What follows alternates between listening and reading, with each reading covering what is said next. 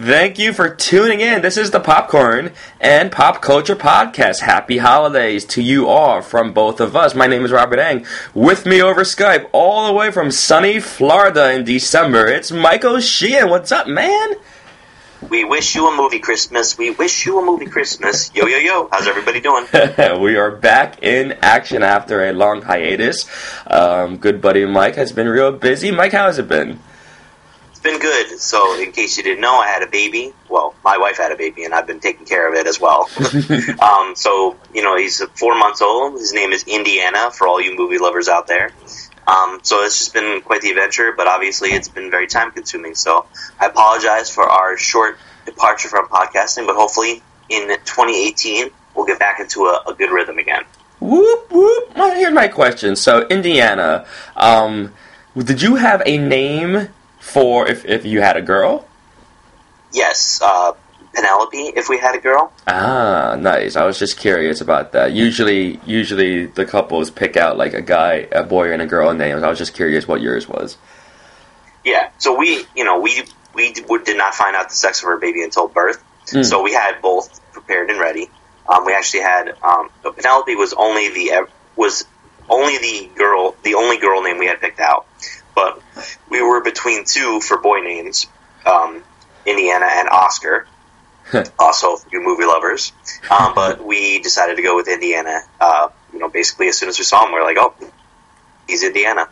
That's it, Indiana, right there. That's awesome, man. Yeah. Okay, so, end of the year, 2017 was a very memorable year for Mr. Sheehan. For me, not as much, but, it's been a good one. And so we're going to kind of recap the year and talk about movies, talk about television shows, and talk about which ones were our favorites, and maybe just overall discuss the state of Hollywood and just how they're producing these type of TV shows and movies. So, Mike, please do the honors. What was your favorite movie of 2017? Well, first, let me just say a little caveat. So, obviously, I didn't get to see as many movies this year as I would have liked to. And I also just feel like this kind of was a weak year for movies. And maybe that's a bad thing to say because I didn't see as many as I normally would. So maybe I have a bad opinion about that. But I really felt like for me, this was the first year that TV shows really overtook film. I've always been, a movie guy. I love going to the theater. I love paying and just sitting there eating some popcorn, watching stuff on the big screen. That's one of my favorite, if not my favorite thing to do. But this year, there was just so many more TV shows that I looked forward to and wanted to check out and watch. So it was quite the interesting year. How did you feel about this year in movies before we go to the list? Yeah, I was thinking about this. I wouldn't say this was a weak year. I would actually say last year was a lot weaker than this year. I honestly think, as a whole, this was a very, I thought it was a very experimental year and a progressive year in movies. We didn't get those, standout 2 or 3 films that, maybe 25 years down the line, we're going to look back and be like, oh my god, this movie came out in 2017. We don't have those films. But I think overall, I was surprised mid-year about how many good films already came out. Because I wouldn't have expected films to be really good by the time it was, at the end of summer. We had Get Out already that came out. We had movies like Logan, and we had some really controversial movies coming out at that time, like Mother and A Ghost Story, and Baby Driver and The Big Sick. We've had really quality films that came out before September even came. So that was, in my opinion, very, very awesome just to experience. And then now, since we are towards the end of the year, it is award season. We have been getting a lot more awards-worthy films. I think a lot of those films are living up to their, their standards that they have to be this prestige type of movie. But at the same time, to your account, I'm going to agree that I wouldn't say we have one film that it's going to go down in a hall of fame of movies. It's not going to be really, really memorable 20 years down the line. But like I said, compared to last year, and we've discussed this when we talked about last year's Oscars and movies as a whole, because we recapped it too, I think this is a much stronger year than last year. All right, well, obviously we agree to disagree. The one thing I'll just say is a lot of the movies you mentioned, yeah, they came out in the middle of the year or toward the beginning of the year, but there's really not been anything since a lot of the films that you mentioned, at least not in my view. So there's really like a big gap of time. And I know it's kind of always that way. There's never really any during the summer blockbusters, there's never like a movie that we're going to be talking about as far as quality. Obviously all the Marvel Cinematic Universe movies will probably be talked about for a couple of years, and people like them. Not me, but people like them. So I just felt like there was just not enough strong films from the year. So that being said, one of the movies that you did mention was one of my 3 favorite films of the year. Rob, remind me, did we say we were going to do our favorite movie first? Yes, let's stick with, let's go 1, 2, and 3, so we could talk the most about our actual favorite movies. Gotcha. So I would have to say that my favorite film of the year was Dunkirk, by Christopher Nolan. This was a very straightforward film. It takes place during the war, World War II, and it's just a kind of about this event that happened at Dunkirk, and it's just a really well done film. There's not a ton of dialogue throughout the whole movie. It's really just incredible sound, phenomenal cinematography. It just great storytelling at its finest, in my opinion, and it just stuck out as the best movie of the year for me. Yeah, I have Dunkirk as my number 2 film, so I'm going to talk about that as well.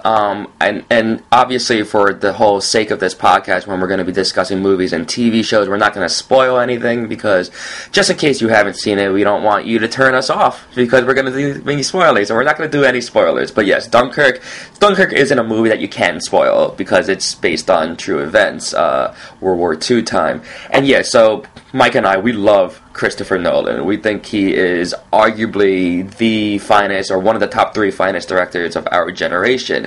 And when we heard this movie was coming out, we were a little skeptical. We're like, okay, he's doing a, kind of a historical film, which is a little bit outside of his comfort zone where he usually does sci-fi. So, and then on top of that, I'm like, all right, Christopher Nolan, he made Batman movies 2.5 hours long. There's no way that a war epic is going to be shorter than that. And this movie, I think, was like barely 2 hours. And so I was so intrigued going into seeing Dunkirk, but I was hyped as anything, because I knew, there was still very Christopher Nolan things about this film that I loved and that he still kept in it. For the only really big thing I could say about Dunkirk is that, number 1, is just, it was an experience. This was a very non-conventional war film. It wasn't plot heavy. It wasn't heavy on this storyline where we follow characters and their development and maybe them seeking revenge or whatever's, or just trying to survive. It was just, it felt, and it was like the only war movie I've ever seen that I felt like I was in the wars with them. I was in the trenches with them. I was in the cockpit of the planes with them. And that was something insane to feel. And I'm going to say it, like, out of all movies I've seen this year, and maybe ever, this was one movie that I have to say that if you have not seen this movie in the theaters, then don't even bother. It's not even worth it, because the feeling and the experience you get in the theater watching Dunkirk is unmatchable to any other form you can watch this film. Mike, would you agree with that? I would absolutely agree with it. There are very few. I don't even know if I can think of. Well, the only other movie I can think of is Christopher Nolan's Interstellar, but I saw this in IMAX, and it was worth it. I've seen a bunch of movies in IMAX, and 90% of them are just not worth the paying the extra dollars to see it in IMAX. There's not enough content. It just doesn't drive home the film enough. But this is one where you just get completely immersed in the experience of the film. And Like you said, you feel like you're there with the characters, or you are the characters. I don't even know how many of the characters in the movies have names. They kind of just go and they're talked to, and you feel like you've become them to some extent. And it just was amazing to see on the huge screen like that. So I kind of agree. Like, if you missed out in the theaters, I mean, some people have some really awesome home theater setup, so it may end up being worth it. If you got a nice little movie theater in your basement and whatnot, where you can really kind of get that experience with the surround sound and everything. But yeah, it's. I still think check it out. It's still a really good film, regardless. But it does lose something if you're not seeing it on the big screen.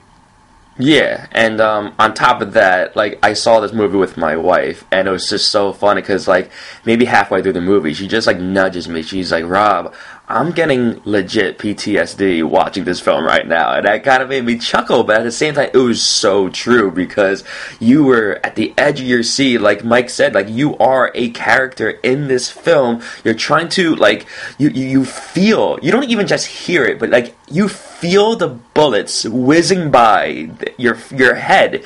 I don't know, there were sometimes I feel like I was ducking at some times and trying to, just like avoid bombs being set off near me, and it was just such a and I loved how, I'm not even sure if any other movie did this, war movie, but you never really kind of see the enemy. There's no villainous, like, character that, like, oh, we have to trump, this guy and stuff like that. Like, it's just, they're just kind of a force that you never really kind of see. You kind of see them in some of the pilot's story and everything, but they're just really just out there, and it's just so chaotic, and you don't always just get to face your enemy head on, in war and things like that. So I don't know, I thought they did those decisions throughout the film were really, really awesome, and it was just a crazy experience to go through.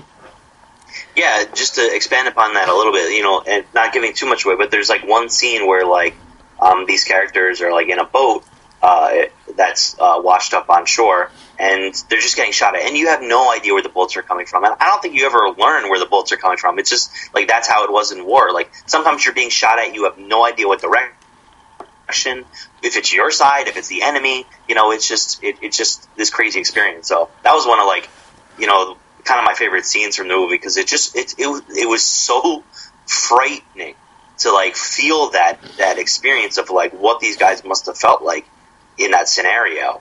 So it was just great movie.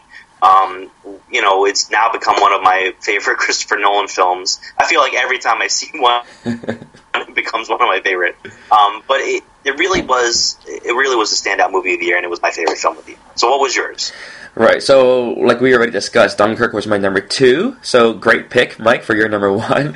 My number 1 film of the year, it's my favorite film of the year, and I'm not saying it's the best film, I'm not saying it's the highest quality of film, but for me personally, it's the one that I'm going to remember from this year. It's one that I've already watched more than 5 times, and it already passes the rewatchability test, and it made me laugh as much as it made me cry, and that movie is The Big Sick. Mike, have you seen this? Yes, and that is actually my number 2 film. Oh, look at us. We didn't even plan this, folks. We had no idea what we were picking. That's hilarious. All right, we'll have a lot to say then. But, yeah, The Big Sick, it was just a film that was firing on all cylinders for me. It was like your typical comedy, dramedy, and I just love, one major fact that I love about this film was that it was written and stars Kumail Nanjiani, who is a Pakistani actor, and I just still marvel that this even, number one, that this was even greenlit, and number 2, that this was such a success story, because in this day and age, like, I would never have imagined that a Pakistani actor who wrote his own movie and starred in it in an independent studio would have gotten so much praise and approval from Hollywood and from America. Like, that in its own right is just applaud-worthy. But just talking about the film, it is funny. It is very autobiographical because this is about his true life and how he met his now wife, Emily. And it is just, it's funny, and then it really takes a turn. Obviously, it's called The Big Sick, so it's not a spoiler to say that it takes a kind of a dark and a dark turn there, and then it just becomes this movie about, you know, family. And I love how it really does embrace the different cultures, and you don't get to see this in a lot of mainstream films. This film felt very Judd Apatow, but if you look at all Judd Apatow films, they're all white. You know, they're all white. It's all about white guys and white girls, and even though it might be the lovable loser and the hottie that get together, they're all Caucasian. Okay, so it's just such a standout film for me because of the cultural differences and because they explore some really intense issues and topics, and I don't know, as a whole altogether, it was just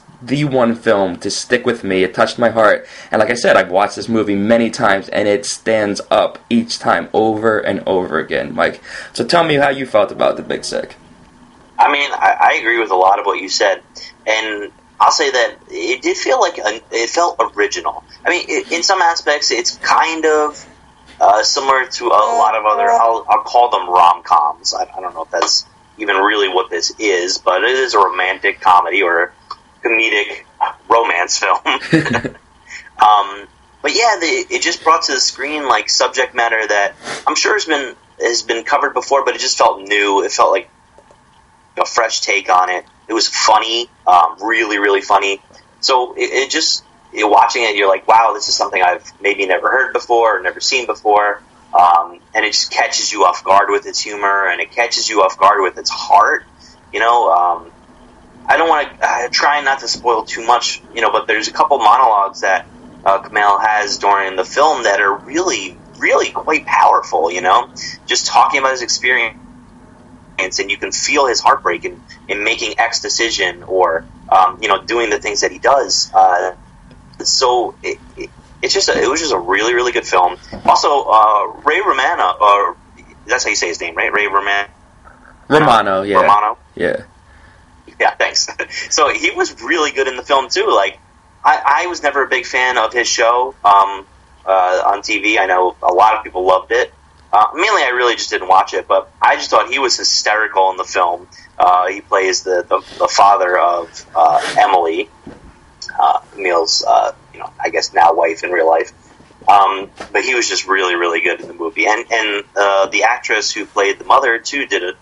All around, basically, all the acting was phenomenal. The storyline was great. Just a really tight script with just great dialogue. So, yeah, I loved it. Yeah, and to what you just said, it is absolutely true. The performances in this movie are exceptional, especially for a film that, can be considered a comedy. You don't expect to get a powerhouse performance from these actors. Ray Romano gave, like you said, I'm not his biggest fan when I see him in movies and stuff too, but he killed this. He had some really hilarious moments, but the moments that really resonate with you and stay with you are the moments when he is at his most vulnerable, and he, at times it's right. It's a right feeling for those parents going through what their daughter is going through, just to feel angry at times. And Ray Romano and Holly Hunter, great. They had such great chemistry, I felt. And like you just kept on saying, it just felt real and it felt unique. And this was different than other type of movies like this that we've seen before. And and on top of that, even Kumail Nanjiani kind of held his own. I mean, we know him from Silicon Valley, and he's a great comedic actor. But yeah, he held his own with the more veteran actors there in the drama categories and stuff like that. So yeah, just a great movie all around. And again, this is going to be the one movie that I might watch every other month because it was just so enjoyable for me to go through. I love it, man. I love it. All right, so what's your third film? I'm curious if we're going to go 3 for 3. All right. Well, you don't want to go 3 because it technically is your turn to go, or you want me to go first? All right. I'm 75% confident we have the same film. So my number 3 is Get Out. Oh, Get Out's my number 5 that I won't touch upon on my list, but it's a great pick. It's an absolutely great pick, but yeah, it almost made my number 3. Oh man, I thought for sure. All right. well, all right. So I'll just talk briefly about Get Out. This was obviously a breakout film of the year. It caught me off guard because it was getting so much hype, a tremendous amount of hype, and I was like, is it really going to be that good? And I watched it, and I was like very impressed with it. Overall, I'm not like a big quote unquote horror fan, and this is technically a horror film, but it has so many layers to it, and that was the big thing I loved about it. I love when I can see a movie and I can watch it a couple different times and pick up on something completely different, and I like, sometimes thinking about the movie after I see it, and this just did all that for me. Like, I read a lot of interviews about the film afterward, reading a lot of like film critique on it, and just for it's Jordan Peele's first movie ever, and it just was a great first attempt. I don't know if he'll ever make a film as good as this one, honestly. I know he's starred in films, like he was in Keanu and stuff like that, and that was kind of a joint venture between Key and Peele adventure together. But this was just his solo film that, as a first-time director, I was super impressed by, and I just loved it. I thought it was a really good movie. Yeah, I'll comment on that, because like I said, Get Out was my number 5 favorite film of the year, and it is an exceptional film. It is an accomplishment what Jordan Peele did. What I love the most about Get Out is that like you said, it's kind of hard to call it a horror movie, but it has horrific elements. But again, it's not a horror movie. People, I think maybe IMDb calls it a horror comedy because it is funny at some point, but really there's only like one character that is hilarious aside from him. Like everyone, it's really not a comedy, but so what I really liked about it, and like you said, the layers, like in its complexity, it is basically genre breaking. I can't categorize this film in one genre because you can't. It's so complex. It has so many layers. It's satirical, it has political, and racial themes involved in it. But at the same time, it is horrific. It's dramatic. It's thrilling. It's psychological. There's just so many things going on in this film, and it really just stays with you. Like, after those credits roll, you're just like, wow, and it stays with you for days and weeks and months, and that's why Get Out came out so early this year, and we're still talking about it in December now, and we're still going to be talking about it during award season, because it's going to get its nominations that it deserves. It is a phenomenal masterpiece of a film, and yeah, it's a great pick, and it's a film also that I've rewatched a couple times, and it is just an excellent film, and with solid performances, but mainly its writing and its direction is where it should get all its credit, because it is just the vision that Jordan Peele had for this movie. I think he hit it right on the nose. He hit a bullseye with the darts. It is a great film. Do you want to add on anything, Mike? No, man, I think we've covered it. I really enjoyed it. It's hard when you have a lot of hype going into a film. Sometimes, for me at least, that ruins it. But I really liked it, even after all the hype. Yeah, no, I'm not gonna lie. The hype scared me, and I didn't even get to watch it in the theaters because I'm just like, please, like, I'm like, I'm not gonna enjoy this movie as much as everyone else is. I'm not gonna like pay money to see this. So eventually I saw it when it got out of theaters, and I regretted my decision not to see it in theaters because I feel like watching this movie with a crowd could have been a really nice experience to go through. But at the same time, I got the gist out of the movie, enjoyed it thoroughly, watched it multiple times, and yeah, great pick, Mike. All right.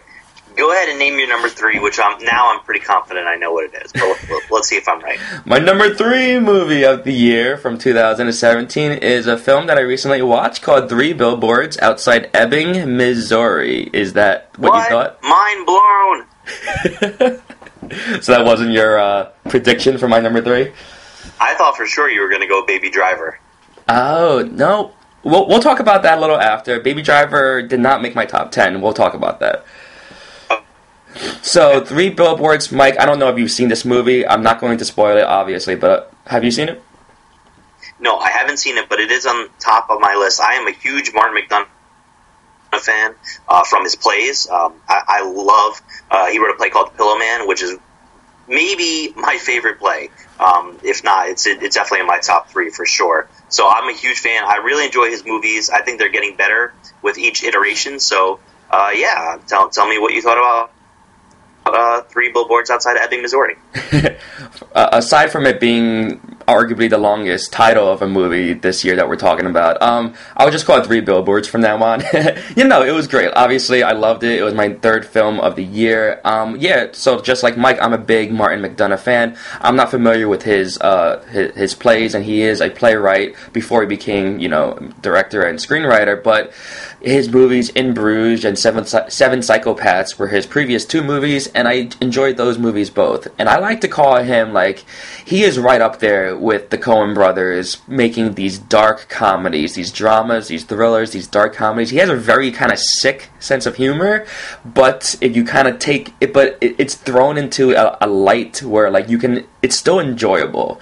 And 3 Billboards it just fits that mold perfectly. And I was on board when I started hearing critics saying that this is this year's Fargo. And in addition to loving the movie from the Coen brothers and loving the TV series by Noah Hawley, I'm just like, this movie's going to be in it for me. This is going to be a perfectly fit movie for me.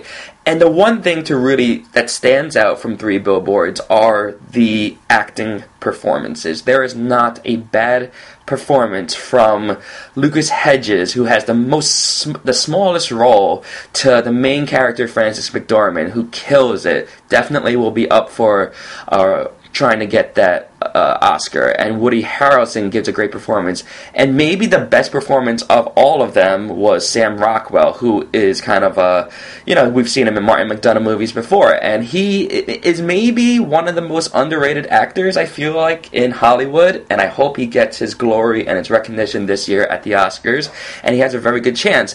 But on top of that, Peter Dinklage is in this movie, and I can't even remember some of the other small characters in this film, but you see them, you're like, oh, I know this guy, and they just give absolute great performances. They all these actors make exactly what Martin McDonagh wanted with their characters. And I'm not going to say that the plot isn't messy. The plot is not perfect. The screenwriting with the plot is not as tidy as you would want it to be from a strong playwright as Martin McDonagh himself. There are definitely some messy moments, but as a whole, this movie made me feel, this movie made me angry, this movie made me laugh, this movie made me I was in it for the ride. Exactly maybe 10 minutes in, I'm just like, I can't wait to see how this turns out. And this was a movie that was a little bit unpredictable, because although you think you know where it's going, there's no big twist in this film, but it does take some really interesting turns and decisions that Martin McDonagh took with this film and it's not a whodunit, and that's not a spoiler, because this film revolves around a crime that isn't solved, and usually movies will make this no one's focusing on this crime, mother cries out to get vengeance or just to get answers, and then the police force starts investigating. It's not a whodunit, it's not an investigation, it is basically we experience and we look at these characters and how they handle grief, how they handle hatred, how they handle their family in this small town in Missouri, and how it's such a close-knit community, how they either band together or they either, throw you out and they expel you from the town. So I thought it was a really, really awesome film. It's another film that I can't wait to see again, because I've only seen it once.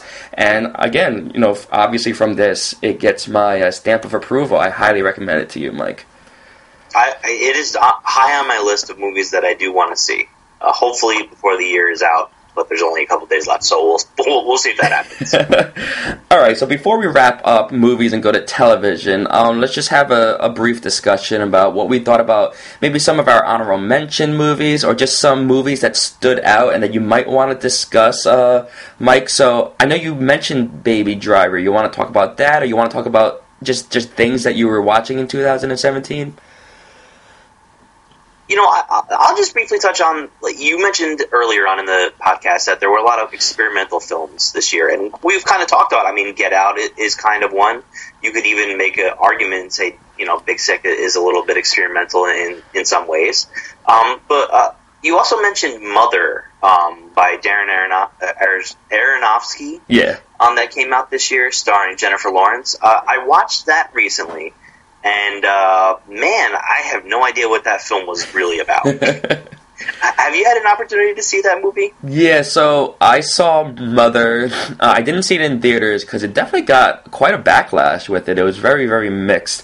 I saw Mother, and I also saw another film that can go kind of in line with it, A Ghost Story. Have you seen that movie yet, Mike? I have not. So these are two very, like, art house films. Like you said, there's not a linear plot to really follow. And Mother was Aronofsky could be such a mixed bag when you go into a movie knowing that he has, all the control over it. And yeah, when I saw Mother, I was intrigued by the mystery that was, revolving around it. And so I liked the movie a lot. During the second half of the film, when things got really chaotic, that's kind of when I figured out what was going on, but I had to read about what was going on in the first half to kind of make sense of it. So let me just interrupt you real there. Okay. That's like, you're right. This, it's hard to talk about without giving spoilers away. Yeah. But the second half of the film, it becomes pretty clear, like, what the idea is or what the, comment on, I can't even say it, but it comments on something, okay, is about. So, like, what the movie's trying to say.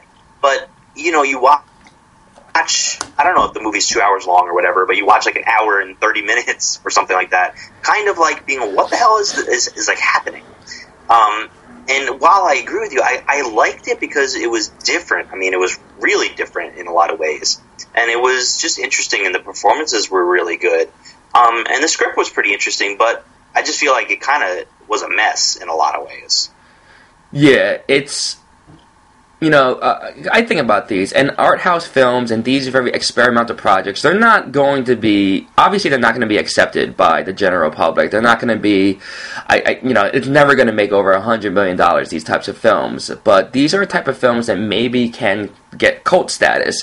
And I don't know if Mother will, because it is very difficult to watch at times. There are some really out there moments where you're just like, why is this happening?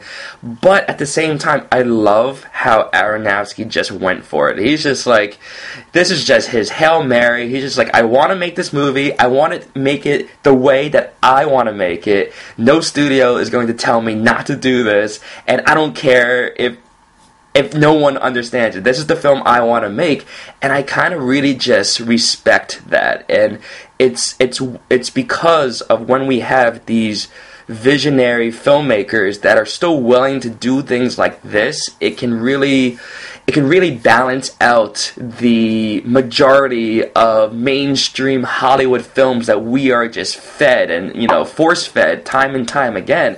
So it makes these films stand out even more. A film like A Ghost Story, a film like Mother, a film like, we're talking about art house films here, like when you make Tree of Life or 2001 Space Odyssey or Mulholland Drive, like those are the films that I can get really passionate about because I feel the passion from the directors, from the filmmakers, and I feel like it's a really important part in Hollywood so that they keep on making these films. If not, we're just going to get a formula after a while, and that's not going to be fun to watch. What do you think, Mike? Yeah, I agree with you, and this is the reason I brought this movie up, because I respect the attempt. Like, I respect, he's taking a big swing. He's trying for something different. And I admire that. I think it's awesome that they make and release the film, and that they got Jennifer Lawrence to play the leading role. All of it is pretty cool. I just, like, I want to like the movie more. That's the problem. Like, I want to walk out of there and be like, yes, I can fight for this film, like, but it just left me short a little bit. Like, I wanted more. I wanted to get something more out of the film myself, and I guess that's what we all go into movies for, generally speaking, like to feel something or to take something away, and I just felt like I didn't get either of those things from the movie. Yeah, no, I agree. Like, yeah, obviously it wasn't a top 10 film of mine. I feel like it's one, especially as movie lovers as we are, or anyone that loves to watch movies, it's an important movie to watch. I feel like I would recommend that people have to just watch this movie. You don't have to like it. You probably won't like it. But just to observe what Aronofsky attempts and executes in this film. And it might be the most, for people who have watched it, it might be one of the most, discussion and, like, just controversial films to talk about. And that makes it fun. I mean, it's just fun to talk about a movie in this way. You really can't talk about any other film the way that you can talk about Mother from this year, and I think that is a feat in itself. To jump on what you said earlier, Mike, I agree with you that I feel like 2017, it just felt like a really important movie year because not that there were any standout movies, but movies were done, like typical movies were done that we're used to seeing many, many times over and over again, but they were done in a different way, in a different perspective. Like we already discussed, Big Sick was your kind of typical like dramedy, but it had like a Pakistani actor and it had a sickly woman in that, and it dealt with different cultures in this film that we haven't really seen before. Dunkirk was a very non-conventional war film that we felt it, and on top of that, I want to add, like, we had Wonder Woman this year. Might be the most successful female-driven superhero film ever. I know there was probably only like a handful more, but we're so used to these, superhero films with male, stars and male characters. Like, why not Wonder Woman? And it was an absolute success, and I thoroughly enjoyed that movie. Mike, have you seen it? Yeah, it was okay. Again, we're not big into superheroes, but just the fact that, to really put perspective on, this was a female superhero that I've still talked to people today, and they were just like, they still are kind of against seeing a movie with a female superhero. I'm like, really? Like, that still exists? But to have a movie where little girls can actually look up to as an icon, as a role model, in the way that little boys love to dress up as Batman and Superman. Like, now they can dress up as one. It's really, like, empowering for women. And I think women directors in its own right had a big year this year, because aside from Patty Jenkins, who did Wonder Woman, Greta Gerwig had an amazing film, arguably the best film of the year, with Lady Bird. It was her first directorial debut film, and she just hits, not even a home run, but she hit a grand slam with Lady Bird. My number 4 movie of the year was Lady Bird, and it is exceptional. We have Catherine Bigelow, who did Detroit, and we all know, because she is a very strong female director that does a lot of political movies, and Detroit was, aside from Dunkirk, it was the second most intense movie I watched all year. And then we had a movie called Mudbound from Dee Reese, another female director. That was a Netflix movie, and that was an exceptional film too. So I'm just saying, like, this was such a cool year of movies for all these different perspectives that we're getting. Mike, you want to add on? Well, I didn't see any of those movies, so. But they all sound good, and they're all on my list to check out. Yeah. Okay, anything else before we move on to TV? No, I'm just looking forward. I want to see some more films this year. I'll be curious to see what happens during award season, and it'll be pretty interesting to see how it all unfolds. I feel like, I don't know, it's already, a couple days away from Christmas, so, pretty late in December, and I feel like the Oscar picture of, like, who's going to be nominated and stuff it's not really flushed out yet. Yeah, there's some solid contenders, but I feel like there's still a lot could happen in the next couple weeks, so it'll be interesting to see. So I don't know if you know, Mike, but I've been doing some podcasting without you during your hiatus. And how dare you? And one segment that I have created was, I call myself the Oscar Doctor. and I go through, Oscar potentials, and I really dig deep into my research on what films I feel like it's going to win. And as of right now, you're right, it is very early, but I'm saying, I'm fairly confident that it's going to be Get Out versus Lady Bird for Best Picture this year. Interesting. So we'll talk more about that another time. But okay, so TV, as Mike said, he thought this was a phenomenal year of television, and I would have to agree with him. And we're going to discuss some of our favorites from 2017 and just generally as a whole of what shows we enjoyed and maybe what shows we didn't enjoy, so we'll see. Mike, do the honors. You want to say anything about TV, or you want to just go right to your picks? Yeah, I think we basically, I kind of made my plea for the fact that this year was the better year for TV than it was for film. And I don't even know where to begin, and I was trying to narrow a list of 3 TV shows down in my head, but there was just so much good TV that no matter what, I'm going to be leaving somebody out, okay? So, 2 shows I want to start out with honorable mentions, and I know that sounds weird, but I just feel like they were 2 of my favorite shows. They were the last seasons of both of these shows, and I just have to mention them because they probably would be in my top 3, but I'm not going to put them in there just because they're... So that would be The Leftovers and Halt and Catch Fire. The final seasons of both of those shows this year, and they both were just equally amazing and completely different from each other. So if you haven't seen either of those shows, I highly recommend checking both of them out, and they just had amazing years this year. So those are my honorable mentions for this year. Yeah, I am not caught up with The Leftovers, but it is, I haven't even started season 3 yet, and it is one of my favorite shows. It's just so hard to watch, and it's hard for me to get through. And I feel like I really have to sit down and watch every episode, so I haven't given myself the time to do that with that show. And also, the wifey does not like that show. She thinks it's too intense for her, so it's tough to find time to watch that show and finish it off when my wife is not around. So I haven't finished it yet, but yes, it has been getting a crazy amount of acclaim. And also Halt and Catch Fire. I get recommendations from you, I get recommendations from Dan. It's one of your favorite shows. I definitely want to pick that up eventually. But yeah, those are good picks, Mike.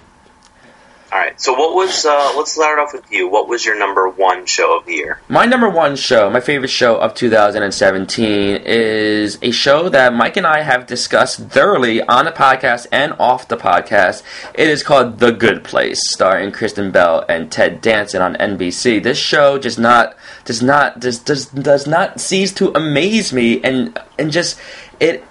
For the finale of Season 1 through what we've dealt with in Season 2 so far, it is just...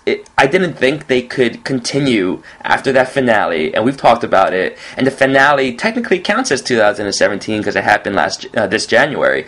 So I didn't think they were going to pick up from where the finale left off. And then they went in a different direction, but it's still such a fascinating direction. And I'm not even going to... This is a laugh-out-loud funny show still, and I can thoroughly say that it's a show that should be screen-grabbed at so many times, because you're missing so many jokes every single episode, because there's so many specific, detailed moments going on either in the background or between every single line of dialogue that is just really, really funny. And I think some of the standout performances this year in Season 2 has been obviously Ted Danson, and I would even say the actress who plays Janet has been killing it. You would think that a robotic character can't be given a recognizable type of performance, but I forget her name, it escapes me now,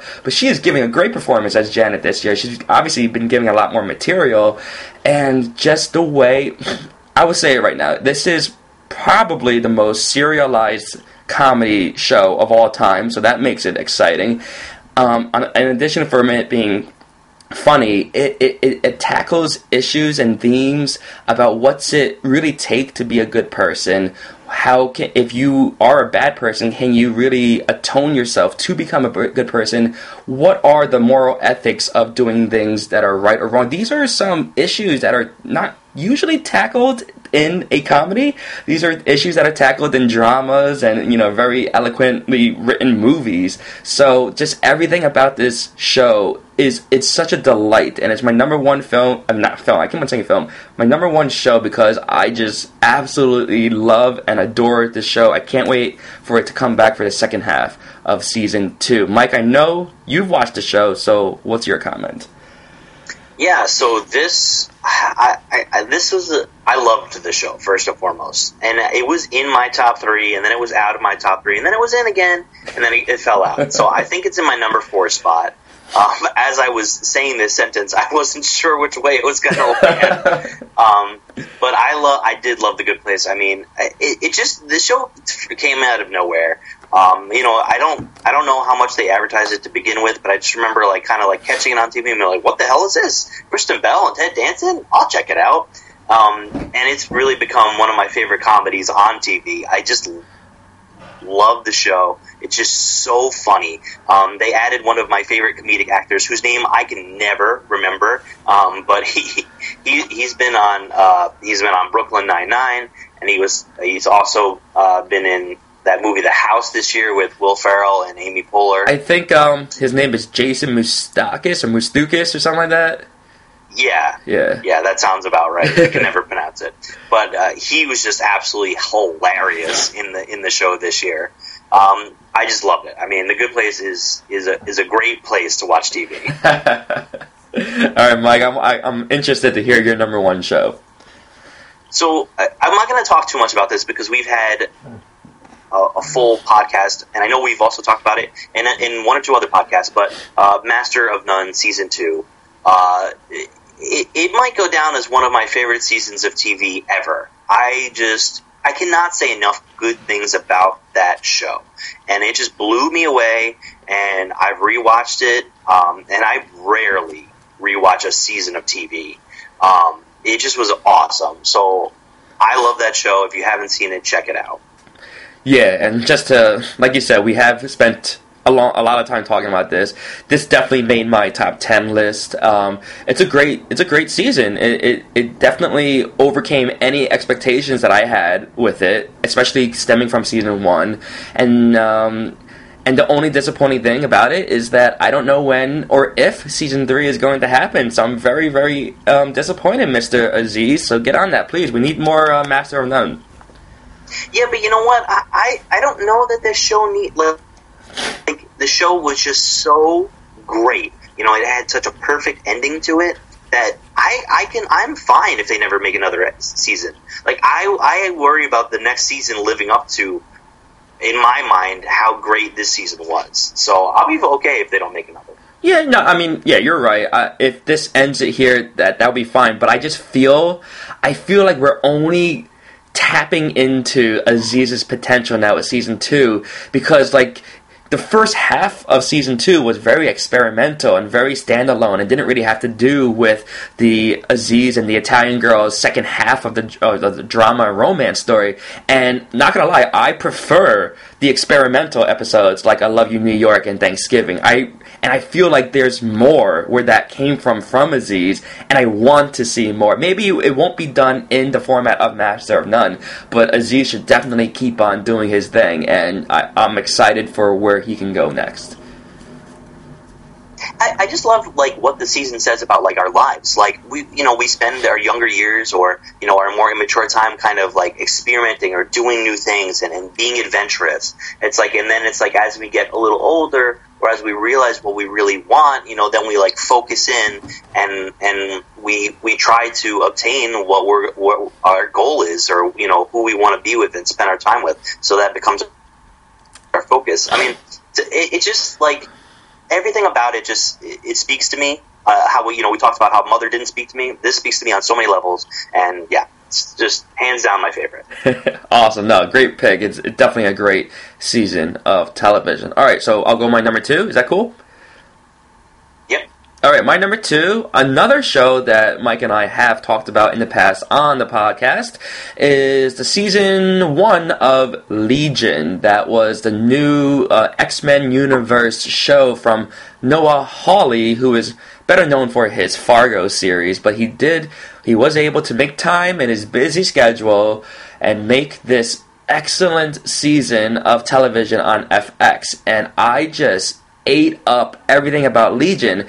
As you know from Mike and I, we're not big superhero fans, and the Marvel universe has been beaten to death, but this was such a new perspective of mutants, of the X-Men universe. It dealt more with just mental illnesses and trying to overcome these abilities or disabilities that you have had your entire life, listening to your friends and family, being institutionalized, not knowing what your limits are or your capabilities are, trying to overcome many adversity and obstacles in your life, and it was just done in such a visually beautiful, aesthetic way that, other than Legion, I think the only show that I can say is as beautiful or innovative in its cinematography and its shots is Mr. Robot. And those are 2 shows that are easily just my mind is blown, not from the plot, but from the way that they shoot these shows. And Legion was colorful, it was dark, it was really, really intense at times, and I just loved everything about this show. Technically, performance-wise, obviously Aubrey Plaza gave a tour de force performance. Dan Stevens, as the main character David, is excellent in it. Well, and there's just a big part of the ensemble cast that are just great all around. So I thoroughly enjoyed Legion season 1. Cannot wait for the next season. I agree, man. Legion was phenomenal. This is yet another show that was in and out of my top 3 and is taking my number 5 spot, but I loved it. It was really, really good. And it could be a season I go back and watch again, because you're right, it was just some really innovative filmmaking. Well, I call it filmmaking, but TV show making, small screen making, whatever you want to say. It was just really good, great original content again. Like I said, man, there's just so many TV shows this year. So many great new shows, final seasons of shows. I mean, it was just outstanding. All right, yeah, I agree. So, Mike, your number... Are we on 2 or 3? I forget. We're on 2 for me. All right, go. So, I'm going to throw a little bit of a monkey wrench into this, and I'm going to mention Big Little Lies. Have you had an opportunity to see this show? This is one prestige show that has escaped me so far. I will eventually watch it, but yes, I have not seen this show yet. So this is a show that maybe is so high on my list because I went in with pretty low expectations. It was getting a lot of hype, but it just didn't appeal to me from the previews that I had seen. I was like, I kind of don't really understand what that show's about, and that, I don't know if that was poor marketing or poor on my part for just not really getting what the show was. But, my wife and I watched it, and I was really impressed with the show. It's a pretty straightforward show. It's just about these 3 women and their lives, and they, have got some, interesting things going on. I don't want to give any spoilers away.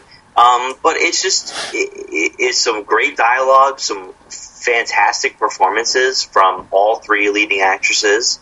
And I just really, I walked away and I just really liked that show. And it was one I thought about, too, for a while after it was over. So I highly recommend Big Little Lies. I think you should check it out. Yeah, it's definitely up on my list to watch eventually. I think it's fairly short, right? There's only 6 or 7, 8 episodes of it, right, Mike? Yeah, I think it's 8. I think it's 8 episodes. Right, so it's fairly short, so that's not concerning for me. And it's definitely on my list. I want to watch it. Heard great things about it. It just like you said, it didn't really appeal to me when it came out, and it could be the greatest quality show, but I'm just not sure if the content was going to appeal to me. But hearing you talk about it and how much you loved it, and some of my other friends really loved it too, I'm definitely going to give this a shot. I think you'll really enjoy it. And for the audience out there, I definitely say watch it if you know, especially like if you're a man. Like I know that sounds weird, but you know, as a man, like I was like, okay, you know, 3 women living their lives. Like I don't know if that's gonna be the most appealing to me because I can't relate to it, you know. But I watched it and I was like blown away by the quality, the content. It was really, really good, you know. And I think maybe I was being stereotypical. I'll admit it. So I kicked myself in the butt for that, but it was really good. Sounds good. All right, I'm going to go on to my number 3 show of 2017, and that was one that I just finished this past week. It is the Netflix show Mindhunter. Mike, is that on your list? That is my number 3, sir. So glad you brought it up. Awesome. So we'll have a lot to talk about. Do you want to start or you want me to go? Yeah, you go ahead. All right, so like I said, Mindhunter is just fresh. It might be higher on my list. It's just so fresh that I didn't feel comfortable making it like my number 1 or 2 at the time. I have to let it kind of digest a little more. But this is a David Fincher and Joe Penhoff, show that really dives deep into the FBI unit. That kind of, for the first time, they're really tapping into the psychological minds of serial killers, and it's about how the term serial killers was even originated, and it's so fascinating. And what I truly love about this show was how specific and detailed they go into trying to figure out and just tap into the minds of people who have done grotesque and horrible things to other humans, and just having the main characters of Holden and Bill and I love their relationship and their chemistry because they're kind of like an odd couple pairing in the FBI, and them going through this process of interviewing these killers, it is just so fascinating. And I don't know, there's not enough things to be said about this show, and the show ended in a way where it's just you're craving for so much more. And I'm not gonna lie, the show is definitely slow burning at times, but it's because of that makes you kind of lend your ear closer to the television to pick up on all of the dialogue that is being spoken, and to pick up on all of the mannerisms that each character is giving off.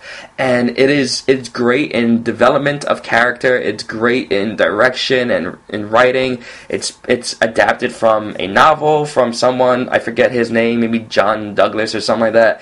It is just all around a phenomenal season of television, and I can't wait for the next season. Mike, what do you think? Yeah, I completely agree. And I think about the title to the show, Mindhunter. Like, it's such a perfect title because it just exactly describes, like, they're hunting. They're trying to figure out, track down, identify, capture the mind of these people, these serial killers. And it's just through that hunt, that the main character, like, is just... He cannot give up. He has to figure it out. He has to identify and correlate what is happening between these quote-unquote serial killers. You just get wrapped in, and you become kind of like his character. You're like, what? He's asking these questions, and you're like, now I'm asking these questions. Why do they do this? What is it about their childhood that leads them to this direction? What do they have in common so that we can identify them moving forward in the future? It's just so fascinating.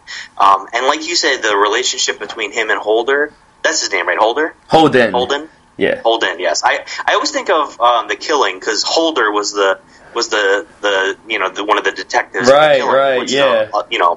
Possibly my favorite show of all time, one of 2. So yeah, Holden in this show, he made me laugh so much during the show, and I don't know that was the intent, but just some of his sarcastic remarks between when they're talking to each other just like made me burst out in my chair laughing. He just was phenomenal, co-character, co-leading character. So I just loved the show. It was great, and it's only, not to give anything away, but it's only because of how the season ended that it wasn't higher on my list. it definitely is like, okay, like leading you into season 2 and like where are these characters going to go from here. And I guess I would have liked a little bit of a more resolved ending in some manner or form.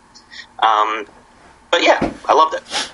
Yeah, I agree. It definitely didn't resolve anything. If anything, it just opened up more cans of worms. But so before I even started watching this show, I knew that Jonathan Groff was the main character, and just knowing what kind of show this was going to be, I was fascinated because I don't see him ever as a dramatic actor. I saw him as, Spring Awakening and Hamilton on Broadway, and I saw him on Glee. Like, so did that come across your mind, Mike, before or while you were watching? You're like, this is Jonathan Groff. I'm like, is he going to sing during the show? Like, I had I wasn't sure what to expect, but I was definitely impressed by his acting chops on this show. No, I didn't realize who he was, actually. But now that you say that, I think that's pretty funny. I do remember him from Glee. Right, yeah. Glee and that HBO show Looking. And I recently listened to an interview with him and how he got onto Mindhunter and everything. And so this was fascinating to me, and I'm just going to throw this out there in case you didn't know, Mike, that Jonathan Groff was final 2. So he auditioned for The Social Network, which was directed by David Fincher, and he was final 2 in the casting process, and he lost out to Justin Timberlake for that role in Social Network. What? How funny is that? That's so weird. I thought you were going to say he was up for the main role for Right, for Zuckerberg, played by Eisenberg. Yeah, exactly. Like, he seems more to fit that role than, the character that Justin Timberlake played. But yeah, when I listened to that, I was like, oh wow, that's pretty interesting, Yeah. Yeah, I don't know. I can't see anybody else but Timberlake playing that role, but yeah, that is pretty fascinating. All right, so like you said, Mike, this was a big year of television. Aside from your honorable mentions, are there any other shows you want to hit on, or any type of things that you saw, some patterns throughout this year of TV, aside of it being just a really relatively very strong year of TV? I mean, I just gotta also mention Stranger Things season 2 was phenomenal. Loved it. Game of Thrones had as we talked about in one of our podcasts, kind of an uneven season, but it was still very, very good. And then what else? What other shows can I mention? Let's see, The Handmaid's Tale. That was this year. Also a very strong film, a TV show. See, I want to call everything a film because it was just so good. Also really enjoyed Glow and Mr. Robot, like you mentioned, that just finished recently, and that was really, really good too. I mean, I can keep going on and on, but I think you get my point. There's just a ton of great shows, a lot of things to mention. So yeah, and to piggyback what you just said, almost all those shows were on my top 10 list. Like Handmaid's Tale was number 4. I had Fargo, Americans, Master of None, Mr. Robot, Game of Thrones, Stranger Things, Insecure. Like, those were my favorite shows of the year. But like you said, you go on and on. There was so much great TV. And here's a question I have for you. Do you feel like that maybe TV, because we're getting this is like a weird thing to say, because I should never be complaining, and this isn't really a complaint, but I should never be commenting on there being too much of something that's great or good. But do you feel like television would become a little bit too oversaturated with this type of prestige television? Because I would say out of all the shows that we've discussed on this podcast so far today, it's so hard. None of those shows are really must-watch when they just come out, or at least it's different when Netflix releases a whole show at once. But I would say the only show that is must-watch television now is Game of Thrones, because every single Sunday night when Game of Thrones is coming on, you have to sit down in your living room, TV on at exactly 8:59 so you can catch it and just talk about it the next day. Obviously the state of streaming and video on demand, and that has changed, but even throughout that process and this change of format, Game of Thrones is still that must-watch TV. after Game of Thrones is done in whenever they're going to release their final season, I'm not even sure if there's ever going to be another must-watch television show on TV. Mike, what do you think? Well, I think of Westworld. For me, that's a must-watch. And I think that it will kind of, I'm hoping it'll become that, because I feel like it kind of was that a little bit when it aired. But for the most part, you're right. I don't think there's any must-watch TV shows anymore other than Game of Thrones. And I don't know. I don't know that that's that big a deal. Like, I like kind of being just able to watch anything whenever I want, just selfishly. But I do feel like what you started to say, that there's just so much good TV, that it's almost like it can't sustain itself. At some point, it's going to go off the rails, and they're going to run out of ideas, or, great shows are going to get canceled because just not enough people are watching them. Yeah, and it's just, I don't know about you, man, but I love watching TV shows and movies, and it's one thing to just really thoroughly enjoy it, but I want to be immersed in discussions, and I want to talk to my friends and family about certain aspects that's worth talking about. That's why they have book clubs, and that's why you have book reports to explore the themes and the strategies used in all these different types of mediums. And I feel like you can never find two people that have watched the same.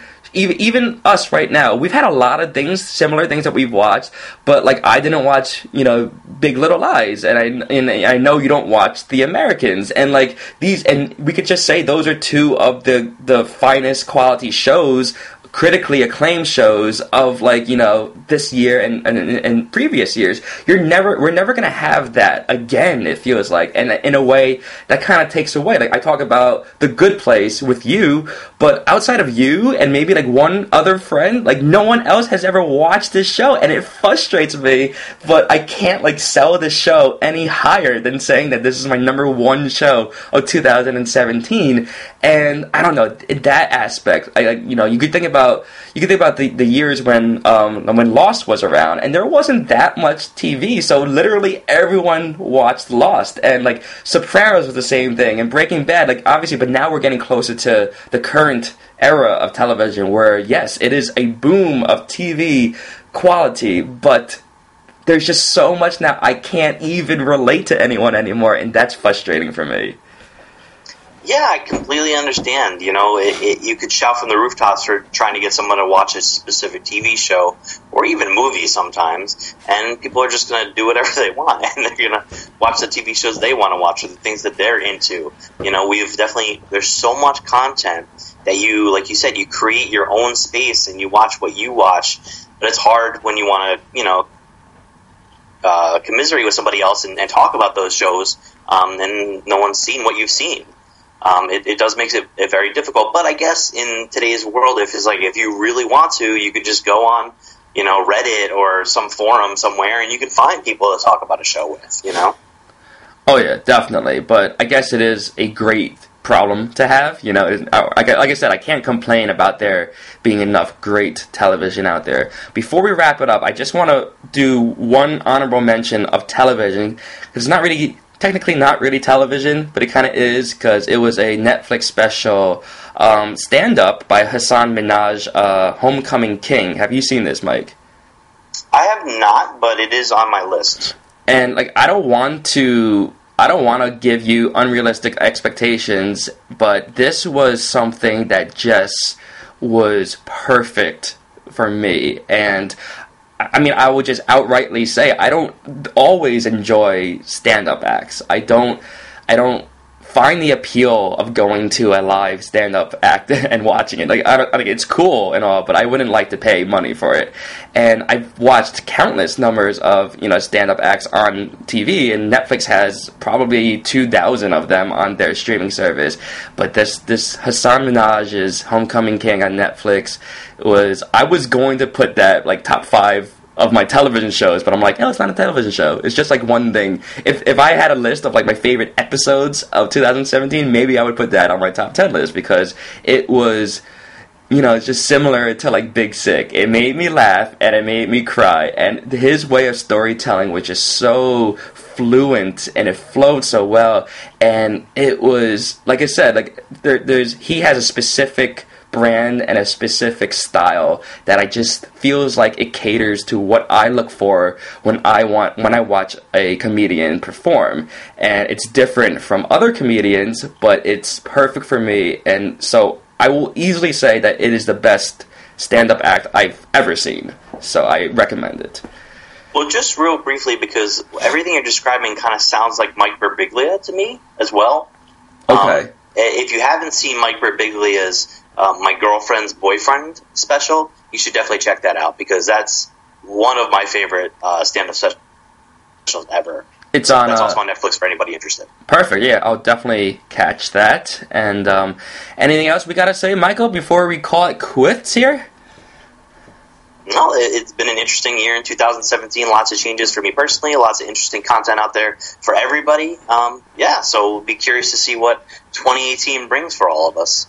That's right, 2018, ringing in the new year very, very soon. All right, thank you, Mike, for this. I know you had to take out some of your busy day to do this podcast, so I truly appreciate it, and I think the fans will appreciate it too. Yeah, well, thank you guys for listening, everybody, and have a happy holidays. Happy holidays, happy new year. Peace!